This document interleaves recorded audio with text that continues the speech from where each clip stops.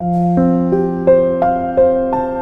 are listening to Mind Strength Podcast. Yo, mambo vipi? Mnaendeleaje? I hope mko vizuri kabisa. Tumewahi kusikia sonona ya baada au kabla ya kujifungua. Watu wengi wakitoka kujifungua au baada ya kujifungua huwa wanapata changamoto sana. Sasa leo tutaizungumza hii sonona ni sonona ya aina gani na kwa nini huwa inatokea. Karibu kwenye Mind Strength Podcast, na leo tuko na msaikolojia hapa ndani. Tutuongoza sehemu moja baada ya nyingine tuone namna ambavyo hii sonona inafanya kazi na namna ambavyo tunaweza kuepukana nayo. Na kama ulikosa kusikiliza episode zilizopita, unaweza kwenda pale Audiomack, Google Podcast pamoja na Apple Podcast ukajipatia episode nyingine ambazo zimepita. Mambo poa, habari yako? Salama, unaendeleaje? Naendelea vizuri. Kumekuwa na hili habari ya mtu akiwa mjamzito au akijifungua kuna mabadiliko ya kitabia kwa mwanamke. Hii ni nini? Okay, tunasema sonona baada ya mwanamke kujifungua, tunasema kwamba ni sonona ambayo mwanamke anaipata baada ya kujifungua. Kama tunavyojua sonona ile ya kawaida, yani depression ambayo watu wengine wanaipata na yule mtu anaipata vile vile ilivyo.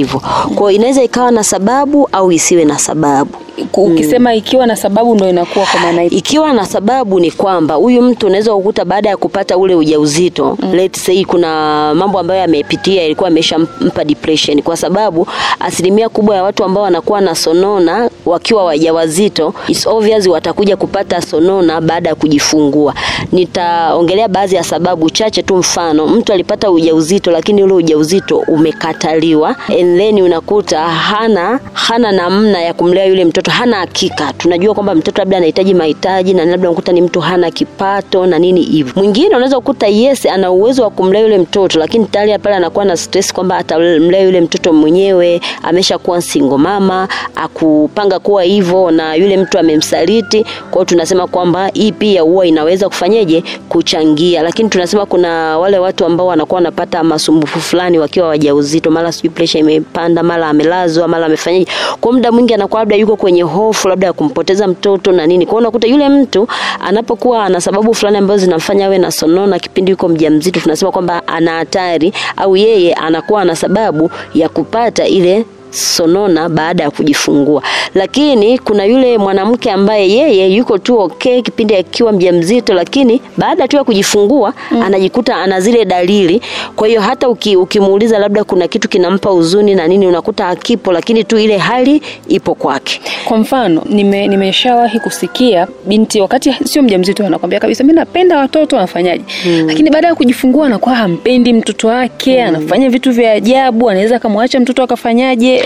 Sasa hapo ndipo ambapo tunasema kwamba huyu mtu amepata sonona ya baada ya kujifungua. Na ndio maana nimesema ina sababu na mwingine hana sababu. Ndio sasa unakuta kama huyu binti ambaye alikuwa anapenda watoto na alikuwa yuko yani ana hamu tunasema ya kuwa na mtoto, ale mtoto, automatically amejifungua, ile kitu haipo tena. Sasa hii obviously amepata ile sonona. Na ambayo moja kati ya dalili ni hiyo kwamba mtu anaanza kumchukia mtoto, hawezi kumjali yule mtoto, pia anakuwa ana hofu na yule mtoto. Unakuta mtu anaanza kupata matatizo ya usingizi, unakuta hata ufikiri wake unaanza kuwa finyu. Ushai kuona mtu analea mtoto like mnamwangalia huyu mbona kama hatakitaki kumlea mtoto, yani anavyomnyonyesha mnahisi kama yani kama hamjali yule mtoto, yani mnahisi kama hatumii ile nguvu inayotakiwa, lakini kumbe unakuta anapitia ile sonona. Sio kwamba hampendi mtoto, lakini anakuwa anapitia ile sonona, na mwisho wa siku ndio maana anakuwa ana hizo dalili.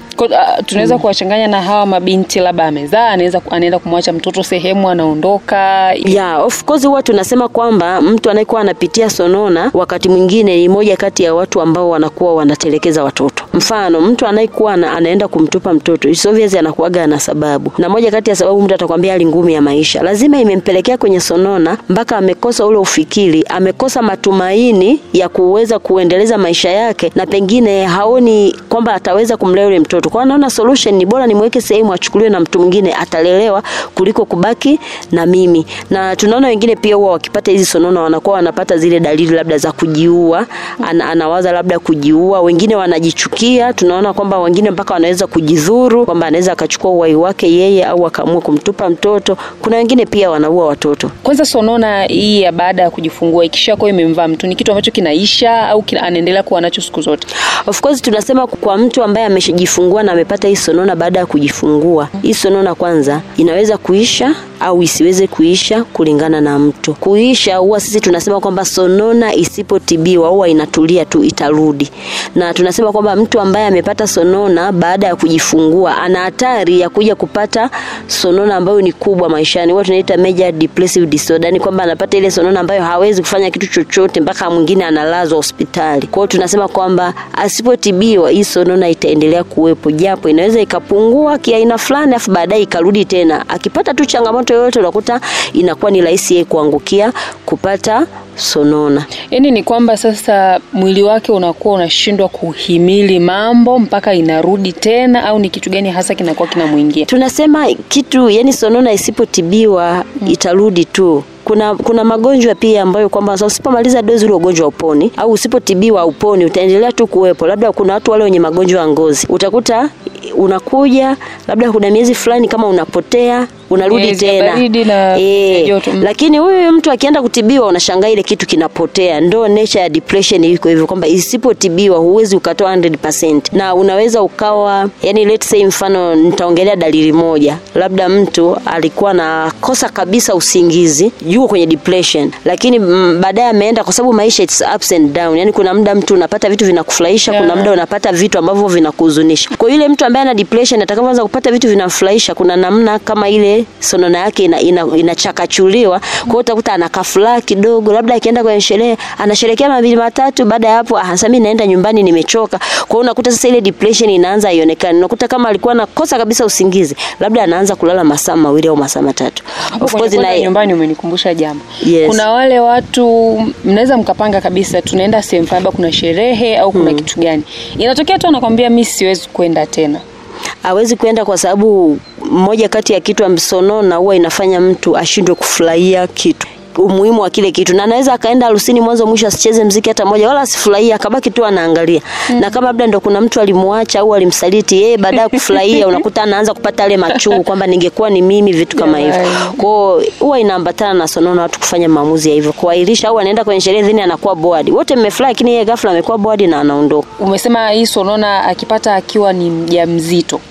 Akishajifungua inaweza ikaacha au anatakiwa aende nayo ile hali ya ujauzito na malezi ya mtoto? Okay, tunasema anaweza kuendelea nayo asipotibiwa. Kama akutibiwa ndio hii itampelekea na apate sonona ya baada ya kujifungua. Automatically pia itamfanya labda awe ni mtu wa kuwa na zile episodes za. So tukisema episode ile tunasema misimu. Kuna msimu ana depression, kuna msimu yuko okay, kuna msimu tena yuko depressed. Kwa hiyo tunasema inampelekea kwa hivyo, na ndio maana watu tunashauri watu wengi wanapokuwa wanapata hii shida ya sonona wanatakiwa kuwaona wataalamu wa saikolojia na wataalamu wengine wa masuala ya magonjwa ya akili, kwa sababu sonona inatibika kwa njia mbili, counseling na dawa. Kwa hiyo inategemea na level.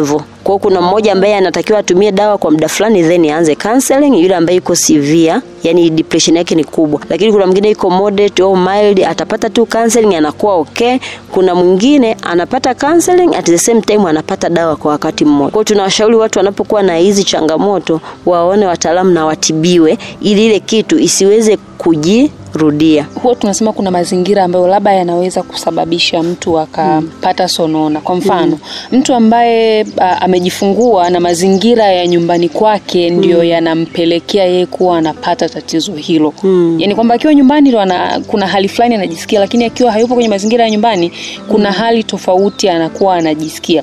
Kwa mfano akishakuwa labda ni familia au ni kwenye ndoa, huyu mtu aina hii anatibiwaje? Nahitaji hawaone wataalamu wa saikolojia, kwa sababu kama nyumbani ndio sehemu ambayo mtu anakaa muda mwingi, au ni sehemu ambayo unaweza kaa hukai muda mwingi ila ni lazima uende.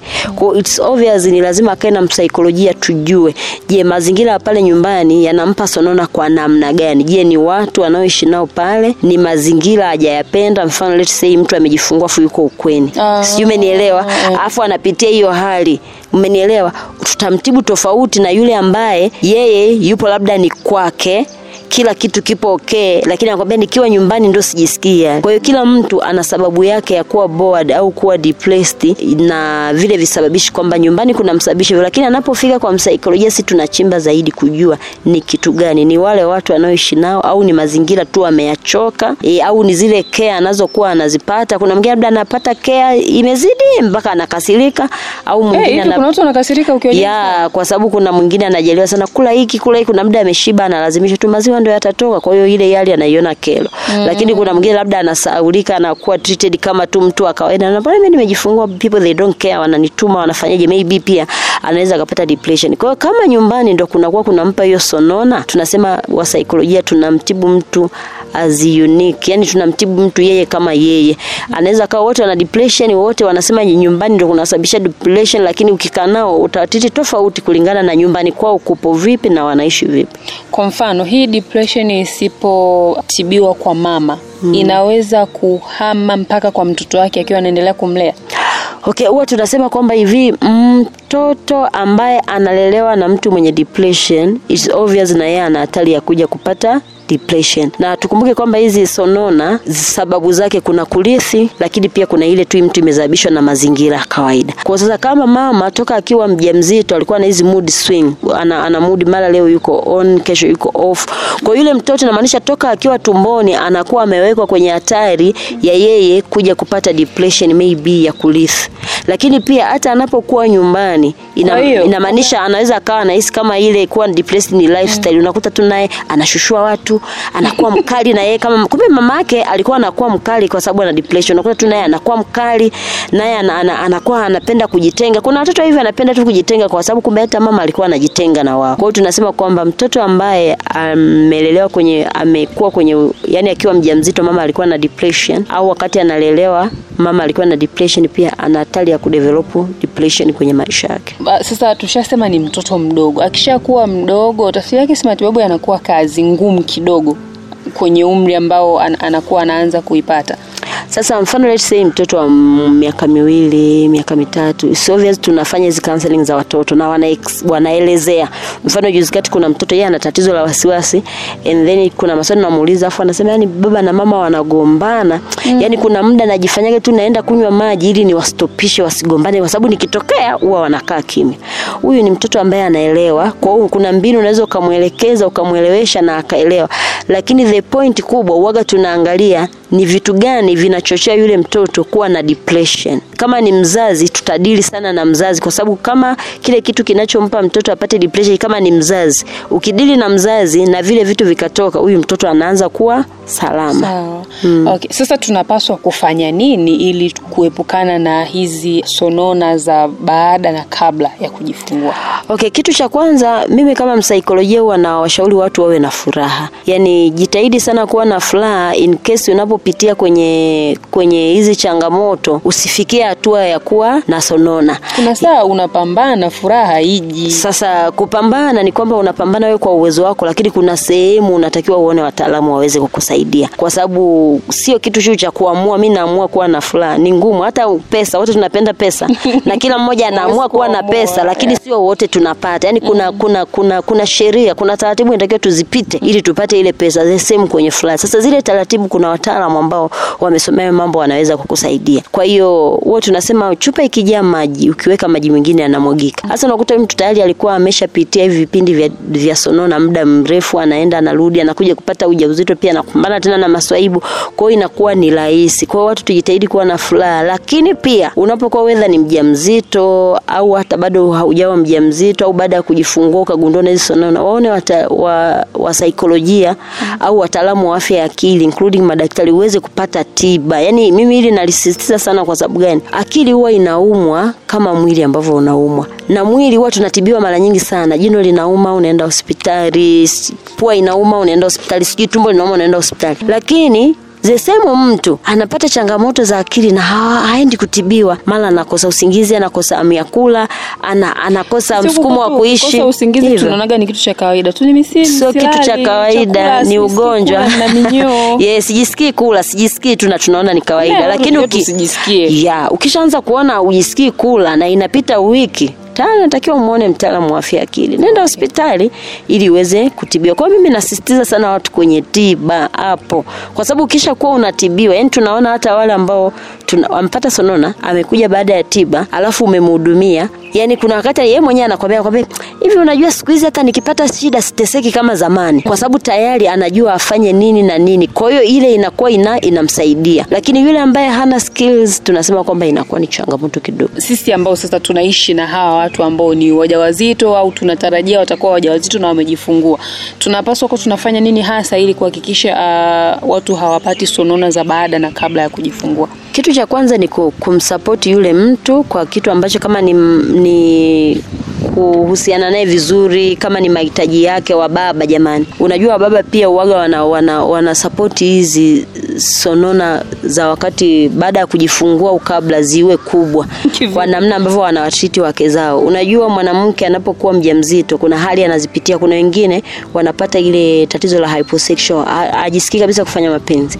Afu unakuta the same mume anamlazimisha, labda anamuharas, anaona kama anafanya kusudi. The same tena unakuta huyu mwanaume mara dada ni mjamzito kamfumania mume wake, au ndo hivyo mtu kamkataa mtoto. Sijui unanielewa? Au ndo ile hajali ule ujauzito wako. Wanaume wengi wanasemaga ujauzito sio ugonjwa, lakini kwa sisi ambao ni wanawake, mimi nimebeba ujauzito mara 3. Ujauzito wa kwanza kweli ukisema mjamzito sio mgonjwa ningeweza kuelewa 100% kwa sababu sikupata shida yoyote. Ujauzito wa pili nilikuwa hafu, kuna muda napata shida, kuna muda sipati shida. Ujauzito wa 3 jamani nilikuwa nusu kifo. Yani mimi mwenyewe natembea sijioni kama mimi ni mtu. Kwa hiyo tunasema wababa pia wanachochea hivi vitu. Kwa hiyo wao wanawasupport, yani msikilize yule mtu anapitia nini, na wakati mwingine hata kwenda nao kwa madaktari ili waweze kupata ABCs. Kwa hiyo tunakosema kuwajali hawa watu inapunguza haya mambo ya mtu kupata hizi sonona. Lakini kitu kingine cha kufanya sisi ambao sasa tuko jirani na hawa watu, unapoanza kuona ameanza kupata hizo dalili, ama anakosa usingizi, mara anakuambia nimechoka, anakuwa mkali, yani mara leo amefly kesho hivyo, amekosa msukumo, unakuta kama ndo kazini, unakuta hawezi kufanya kazi zake kwa sababu ni mjamzito, tunasema lazima tuwashawishi au tuwasaidie waweze kuwaona wataalamu wa afya ya akili, wakiwemo wa saikolojia na madaktari, ili waweze kuwasaidia kwa kiwango cha juu zaidi. Sawa, Betuna, sisi tunashukuru sana. Tumefika mwisho wa episodi hii. Tumezungumza mengi sana kuhusu sonona ya baada pamoja na kabla ya kujifungua. Nafikiri tumeokota vya kuokota jamani. Mpaka wakati mwingine, mimi naitwa Ashwin, lakini endelea kusikiliza episodi zetu zote za Mind Strength Podcast kupitia Audiomack, Google Podcast, Apple Podcast, lakini pia tufuate Instagram pamoja na X, tunapatikana kama Mind Strength. This is Mind Strength Podcast.